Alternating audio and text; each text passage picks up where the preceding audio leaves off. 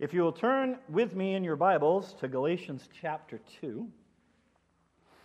Last week we did verses 1 through 10. This morning we're going to start in verse 11 through 21. And so Galatians 2, 11 through 21. I'll be reading from the New American Standard Version. But when Cephas came to Antioch, I opposed him to his face because he stood condemned. For prior to the coming of certain men from James, he used to eat with the Gentiles. But when they came, he began to withdraw and hold himself aloof, fearing the party of the circumcision. The rest of the Jews joined him in hypocrisy, with the result that even Barnabas was carried away by their hypocrisy. But when I saw that they were not straightforward about the truth of the gospel, I said to Cephas, in the presence of all, if you, being a Jew, live like the Gentiles and not like the Jews, how is it that you compel the Gentiles to live like Jews? We are Jews by nature and not sinners from among the Gentiles. Nevertheless, knowing that a man is not justified by the works of the law, but through faith in Christ Jesus, even we have believed in Christ Jesus, so that we may be justified by faith in Christ, not by the works of the law. Since by the works of the law, no flesh will be justified. But if, while seeking to be justified in Christ, we ourselves have also been found sinners, and is Christ then a minister of sin? May it never be. For if I rebuild what I have once destroyed, I prove myself to be a transgressor. For through the law I died to the law, so that I might live to God. I have been crucified with Christ, and it is no longer I who live, but Christ lives in me. And the life which I now live in the flesh, I live by faith in the Son of God, who loved me and gave himself up for me. I do not nullify the grace of God. For if righteousness comes to the law, then Christ died needlessly. So this takes us into part 3 of our series of New Paths. And this series, New Paths, is covering Galatians chapters 1 through 3. Then we're going to take a little break, and then we're going to come back into a new series, which will be Galatians 4, 5, and 6. So we're halfway through this series, and this passage in particular, if you've grown up around church people, and all that stuff, and then they all left. It's very subtle. I don't know, but 3 of them are my children. But we're voting the leader into membership later, so that's funny. The stream is going, what just happened? A whole row of teenagers took a walk. Anyway, so lost my train of thought there. That totally caught me off guard. Anyway, we're good. This passage, if you've grown up around the church, if you've grown up around Christians, this passage sometimes gets a lot of press because it's a conflict. You notice nobody ever slows down to watch a good driver, right? You slow down for the crash. When we used to take the kids to the hockey games for Word of Life Super Bowl, the kids always wanted to see the fight. They wanted to see because that's what's exciting, is conflict. And so we tend to be drawn towards this passage because, here's a smackdown between Paul and Peter, apostle versus apostle, and we enjoy it, and we may feel a sense of justification because if you like to be able to say, hey, I'm right and you're wrong, and kind of do a call out, well then here's proof that it's okay to do it because here's Paul calling out Peter, boom, boom, boom, boom. And so that's why we've taken some time here by working our way through Galatians to read this in context and to notice that when we get to this passage, Paul has been talking about Peter for a chapter and a half, and he's been talking about the good relationship he has with Peter. We saw first he went up to Jerusalem, and he only saw 2 disciples, and one of them was Peter, and he stayed with Peter for 15 days. And then when he went back up to Jerusalem, we saw that last week, he goes back up to Jerusalem, and again, he has this relationship with Peter. And if you remember in verse 9, it says as he has this relationship with Peter, that they gave him the right hand of fellowship. And the question, all the way through here, the question was always, what does it mean to be part of the people of God? And for a long time, being part of the people of God meant being Jewish and being part of the Jewish nation. God had called out Abraham, said, I'm going to make you into my people, and then being my people, you will follow me in this way. And so there had been this construction of this is what it means to be my people. And that had been that way for a long time. So if you wanted to follow Yahweh, you did it this way. And now it was changing. And so now the question was, well, what does it mean to be God's people? So Paul had gone up to Jerusalem to say, well, I'm teaching that you don't need to embrace Jewishness, that you don't need to follow the clean versus unclean dietary laws, that you don't need to be circumcised. But he'd gone up to Jerusalem to say, now is that right? And the leaders of the church, as we saw last week, and this was the sermon last week, said, no, that's good. Verse 9, it says, they recognized the grace that had been given to me. And he brought even a Gentile with him. He brought Titus with him into the heart of the Jewish church. And the Jewish church said, you're fine. You don't need to be circumcised. And so he's got this good relationship with them, and they've given him grace, and they've given him the right hand of fellowship there in verse 9. And so then when you get to this, suddenly this is abrupt. This is a bump, a change, because then as he gets to here, he says, but then Cephas came to visit me at Antioch. And so this is Peter returning the favor. Paul's visited Peter twice. Peter comes to visit Paul, and he comes, and they're hanging out. And so the church is having probably daily meals together. They didn't meet once a week. They met every day. And they would get together, and they're having barbecue. And so every day they're getting together and having church fellowship, because the life of the church wasn't centered primarily around attending a service. It was about just getting together. And they would preach the word and different things like that, but they also tended to eat. So they're kind of like Baptists in some way. We don't eat enough. And all God's people went, amen. We need more food. There we go. So then it says, prior to the coming of certain men from James, he used to eat with the Gentiles, but when they came, he began to withdraw and hold himself aloof. Now, there's a lot here we have to unpack. So we need to, who are these certain men? These certain men showed up. And what's the issue? And here we need to understand what's going on and what Peter is going on. So we need to look at a couple of verses, because there was a tradition that was at stake here. So don't lose Galatians, but we need to turn back to the book of Acts, chapter 10. Because in the book of Acts, chapter 10, and this is chronologically before what happened at Antioch. So in Acts chapter 10, verse 28, we're going to hear Peter talking. And Peter is preaching a sermon here about the fact that he has met up with Cornelius, who is a Gentile, because God has sent Peter to the Gentiles and told Peter it's okay. And here's what Peter says as far as what this meant for him. Verse 28 of Acts 10. And he said to them, Peter said to them, you yourselves know how unlawful it is for a man who is a Jew to associate with a foreigner or to visit him. And yet, God has shown me that I should not call any man unholy or unclean. So there's the tradition. It has been unlawful for a Jew to associate or visit a foreigner. In other words, you don't go break bread with him. You don't go to his house and have a meal. This is the previous tradition, but Paul said, now that's been the rule, but God has told me that that's not something I need to follow now. Then in 11, verse 3, he's still taking flack for that. So I'll back up to 11:2. And Peter came up to Jerusalem. Those who were circumcised took issue with him, saying, you went to uncircumcised men and ate with them.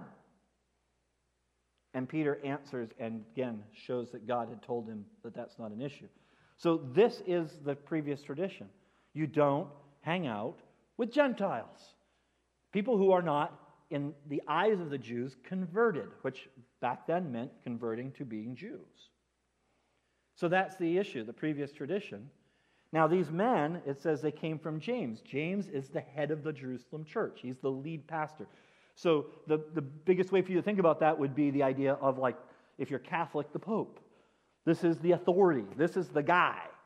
And so these guys show up, and it says, verse 12 in Galatians 2, they came from James. But we need to, again, jump back to Acts. Acts gives us a lot of the history of what's going on here.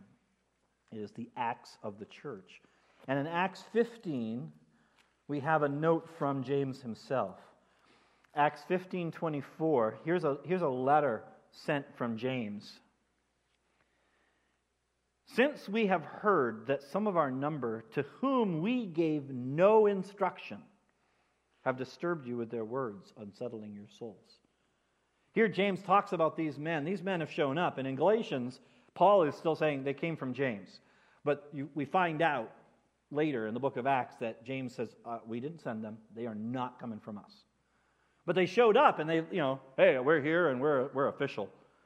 Which we all know people who are like that they want to come, they want to tell you what to do, and they want to tell you why you need to listen to them because they're official. And these guys said, hey, we're here from Jerusalem. You know James? Yeah, well, that's why we're here. Here's what you need to do. And so it brought this up, and it says now they weren't from James. And it says now what happened? Peter and the rest of the Jews became aloof. They withdrew and held themselves aloof, held themselves separate. This is a direct reversal of verse 9 that we covered last week. It says, they gave to me and Barnabas the right hand of fellowship. So when he went up to Jerusalem, bringing even a Greek with him, they said, welcome, you're one of us. And now they went, hey, we're not one of you. And so when these guys showed up, so suddenly, the next day, you go to the barbecue, and where's everybody? Because half the fellowship is gone. Well, they're not, they didn't want to be seen with us. It's not appropriate for them to be here. What? Are we doing something wrong? And Peter of all people, Peter's like, oh yeah, I didn't think it was appropriate for me to hang out with you guys today. It's a breaking of fellowship, and Paul's like, now hang on, because this is big, and it's so big, verse 13, that it caught everyone, including Barnabas. Now Barnabas has been hanging out with Paul.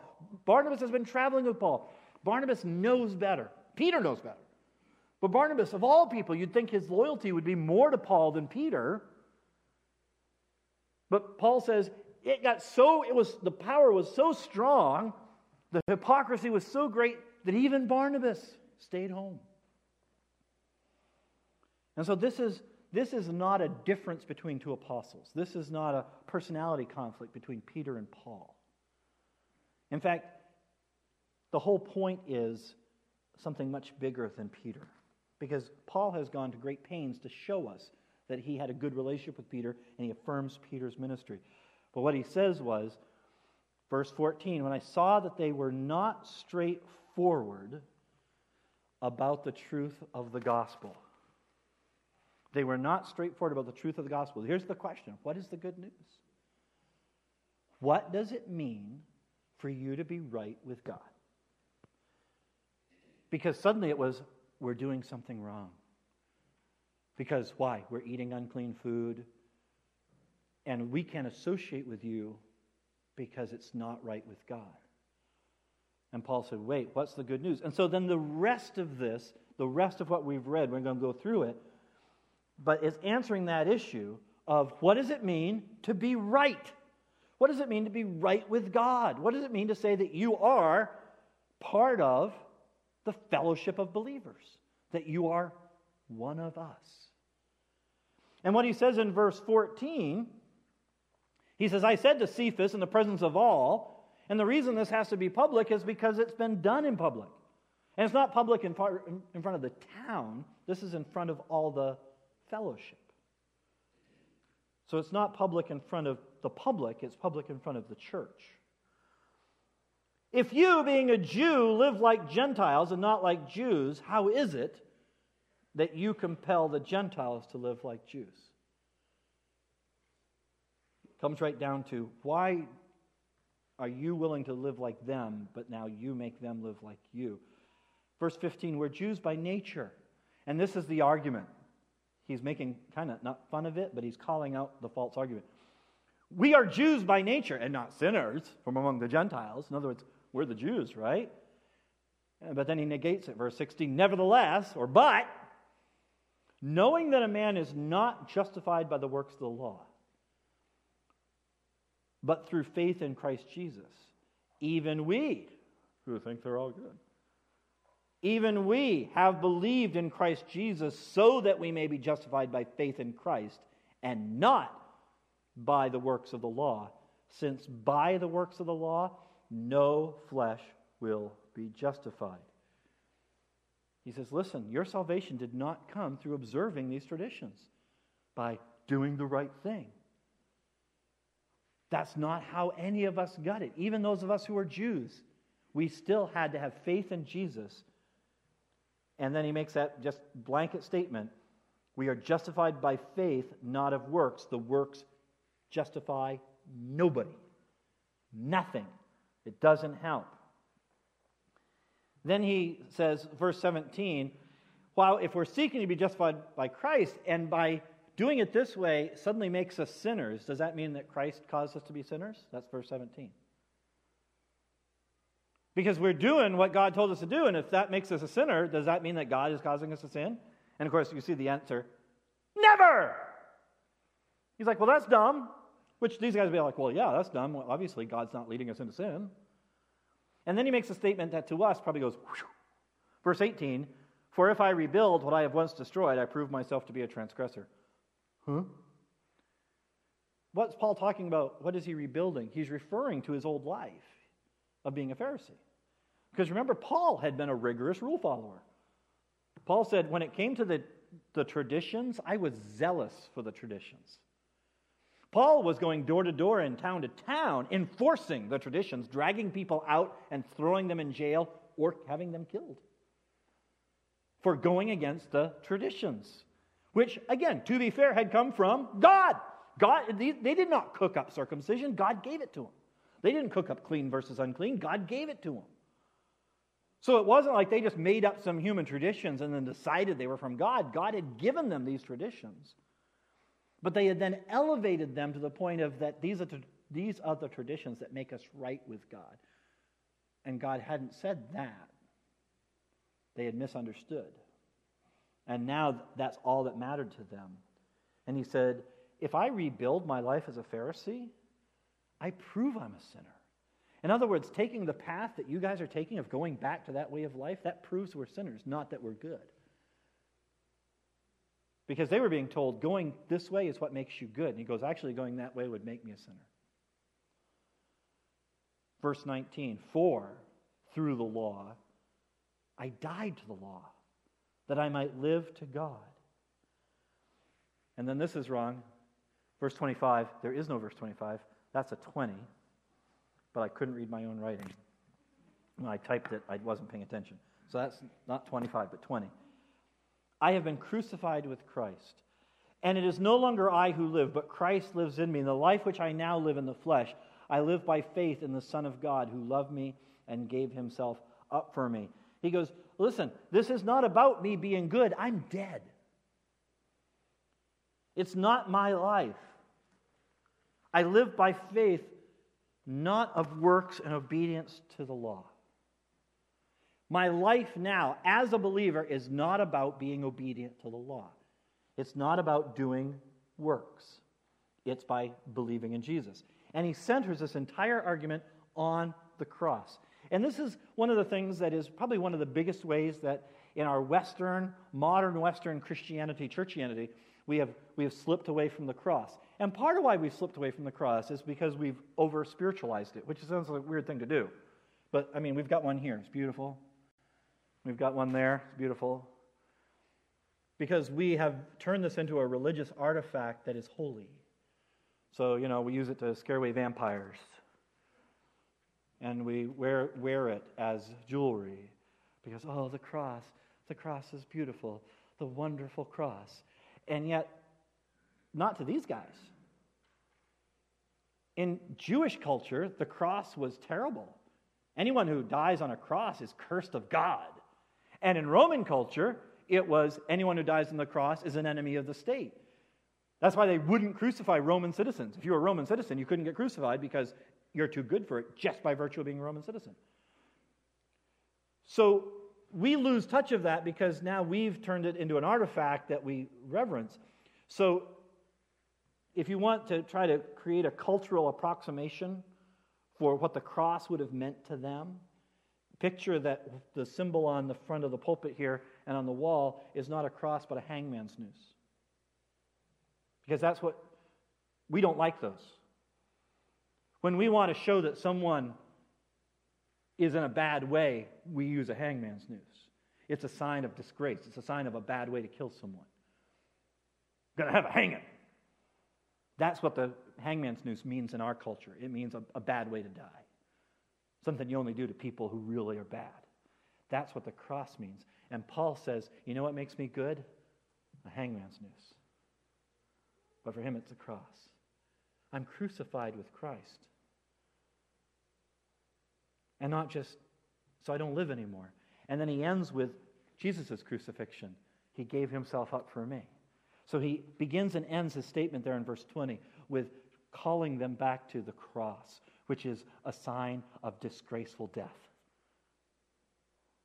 He goes, that's what my life is based on. I've been crucified. Their culture would not have assigned nobility to that. He says, but this is what my faith is about. It's not about doing good things. It's not about being good and following the religious rules. It's about dying for the one who died for me. That's what it means. And then, as if that wasn't enough, verse 21, he really just finishes it off. I do not nullify. What does the word nullify mean? To make worthless. To make zero. I do not nullify the grace of God, for if righteousness comes through the law, then Christ died needlessly. He goes, listen, if what you're saying is true, if you can get brownie points from God for doing good, then you don't need Jesus. You just need to get your act together and shape up and fly right. You don't need Jesus, you need reform. He goes, if that's the way you're going to make God happy, then why did Jesus have to die? And he's using this conflict with Peter, who he has a good relationship with and who does know better. He's using it as a picture to try to wake the Galatians up. Because here's the truth in our discussion today. There is always a push to add requirements to the grace of God. There was in the Old Testament. There is in the New Testament right up till today. I call it faith plus. The plus is kind of a thing right now in our culture. Like I have Disney Plus. It's like Disney and more. And if you have Apple TV, they have the little plus too. It's Apple Plus. You know? So we do that a lot. You know, you have this and it's plus. And a lot of times our Christianity has turned into faith plus. You need to believe in Jesus, and here's how I know that you're really saved. One of the things that's happening a lot today, I have a friend. I've never met her in person. I've met her on Twitter, but I've interacted with her personally. She's a literary expert. She studies literature, English literature. She's a professor of English literature at a Southern Baptist seminary. So she teaches classics. But she's at a Southern Baptist seminary, which means she is conservative. Her theology would match ours at least because she's conservative. She has, her early life, she was a major pro-life activist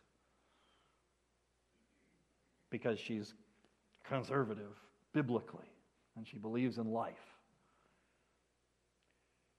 She has not signed up for some of the current political movements that are on the right, including supporting certain very popular politicians on the right. And she endures constant criticism of not being a true Christian.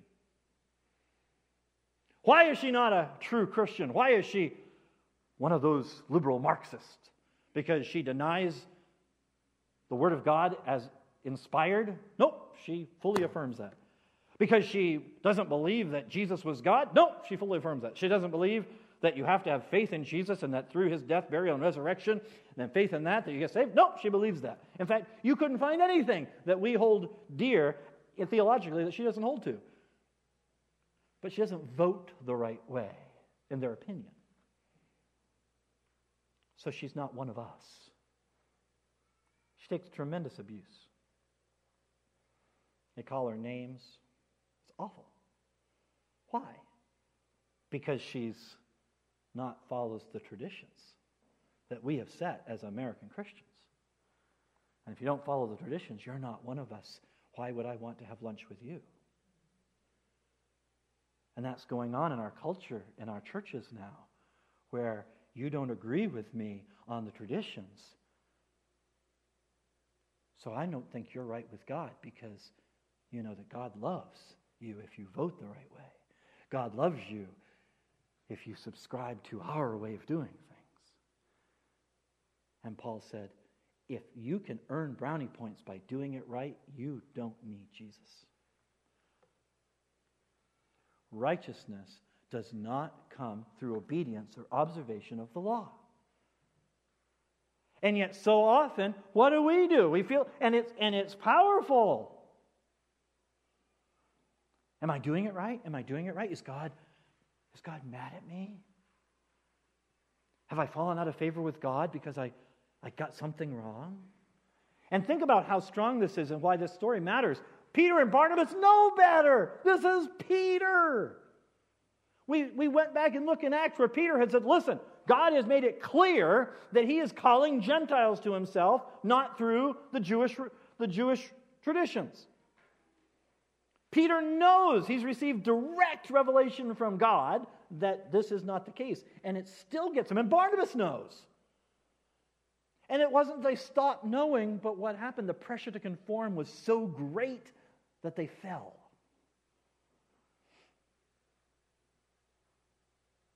Because it's hard when you start getting that pressure, right? People say, so what do you think? And suddenly you don't want to be rejected. And you don't want people to think bad of you. And you start going, well, maybe gee, everybody who says they believe the same thing as me is telling me I'm wrong. And that's what happened to Peter. He knows better. But all these guys come back from home. He's based in Jerusalem. They come from Jerusalem. They go, Peter, who you have lunch with? Oh, nobody. Nobody. No, I'm not doing that. And Paul says, what are you doing? Dude, you're not being straight about what it means to be pleasing to God anymore. You're not being straight about what the good news is that you've been declared righteous, not by your ability to fulfill some requirements, but the fact that Jesus fulfilled the requirements for you. And this is what's tripping up the Galatians. The Galatians, and that's why he started Galatians with saying, why are you falling into this? Who's gotten to you that you think now to make God happy, you've got to do something? Your standing with God, your righteousness is just another word for being right. Your righteousness, your standing with God is based on Jesus' life, not yours. That's verse 20. And that is tough for us. Because we still start thinking that my standing with God goes up or down based on how good I'm being. I run into Christians all the time. We're like, well, I've kind of gotten away from God. I've been doing what I ought to do. And they have this sense, this feeling, and it's powerful, that if I bumped into God at the store right now, he'd kind of give me that look. I don't think he's too happy with me right now. Because I'm not pleasing him. And I have to do it right to be right. And Paul said, well, if that's the strategy you're following, then you don't need Jesus. Because the whole point of Jesus was that you can't do it right. And that's what he says in verse 20. It's not my life anymore. And the life I now live, I live by faith in him. Not by working for him, but by faith in him. But this makes us uncomfortable because, well, if it doesn't matter what I do, then can I do whatever I want to do? And man, the minute, a pastor like me, I start saying, hey, even if you're doing the wrong thing, it doesn't affect your standing. You're like, oh, well, then I can do the wrong thing. Oh, I can't let that. Okay, so I forget I said that. Because I need to keep you under control. Because I don't want you going out doing bad things, so I can't tell you the good news. That doesn't matter what you do. Because if you find that out, you might do bad things. But your standing does not rely on your ability to please God. Either it does or it doesn't, and it doesn't. And that's what he says here. Verse 21, I do not nullify the... What does he say he doesn't nullify? I do not nullify the grace of God. Grace can only be given to people who don't deserve it, right? The definition of grace is being given something you don't deserve. If you deserve it, it's not grace. It's earnings. It's reward. So, if you can earn it, you cannot receive grace. Because grace is based on your inability to earn it. And Paul says, I do not nullify, I do not make grace worthless. Because if righteousness comes through the law, then Jesus was wasting his time.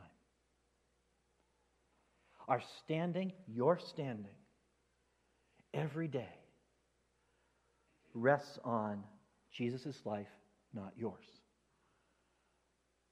Now again, that raises all kinds of questions. So does it matter what we do? Yes, it does. But not based on your standing with God. We got 2 more weeks in this series we're going to do chapter 3.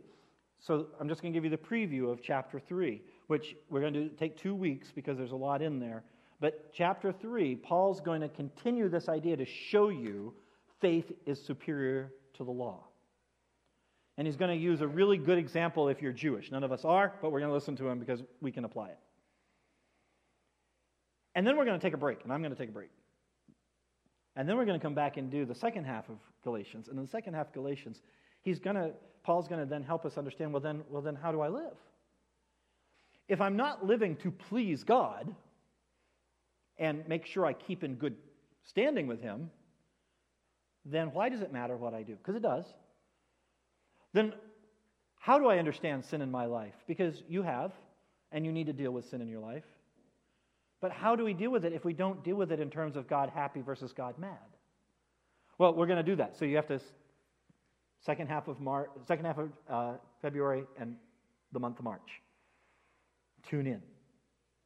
And we'll look at Paul. You can also just read Galatians. It's right there. But we're going to go through that together and tease that out of what it means in the second half of the book and what it means to live. But where do we start?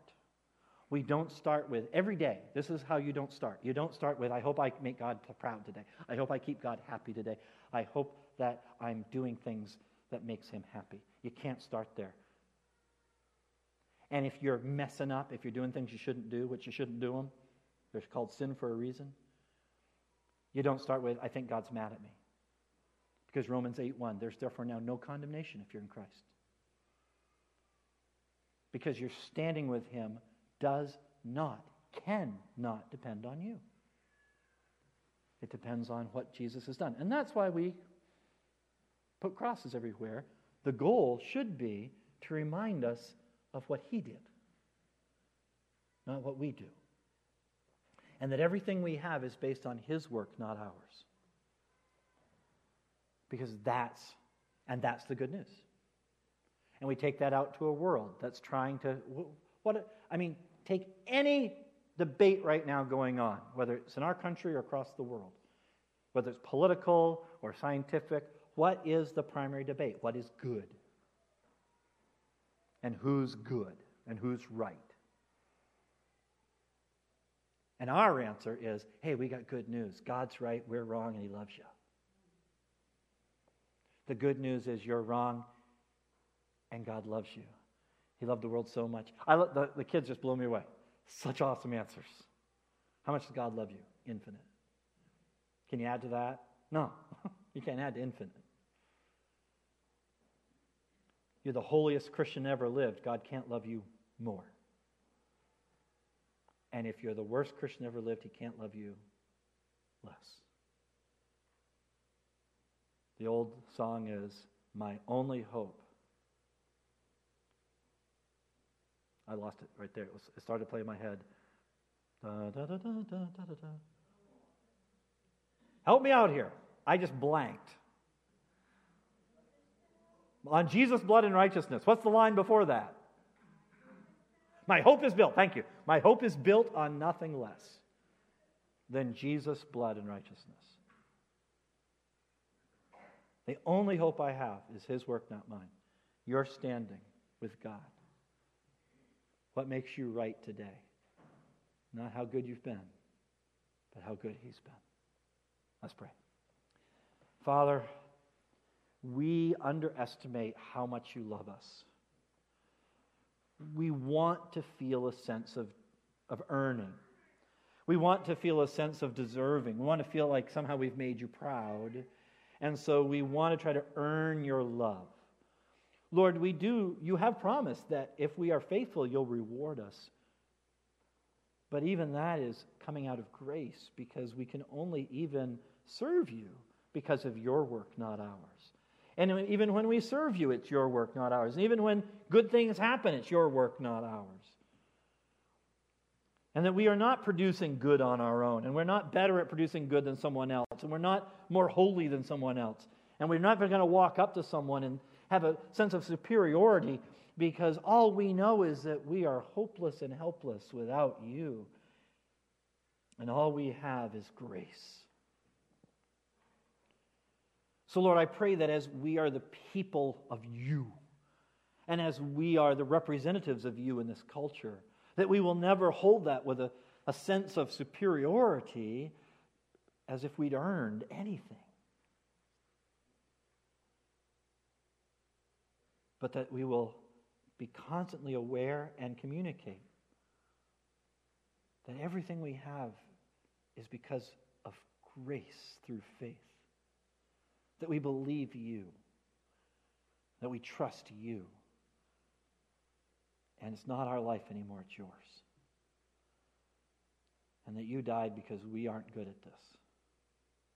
And while we were still sinners, you died for the ungodly, us. May we build our Christian lives not around trying to please you, but secure in the knowledge that we have been declared righteous because of your shed blood on the cross.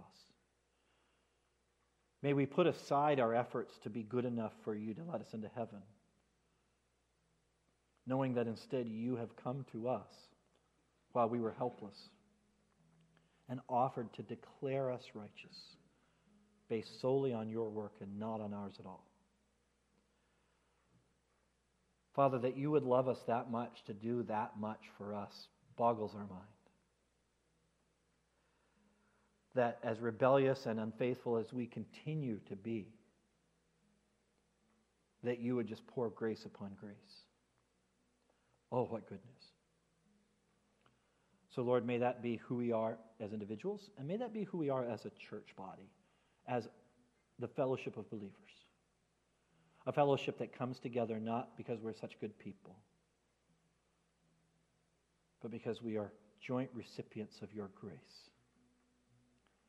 And may we not pull apart from each other based on our traditions and standards of righteousness instead of our faith in you. We thank you and praise you, Father, for your patience with us, and we pray these things in Jesus' name. Amen.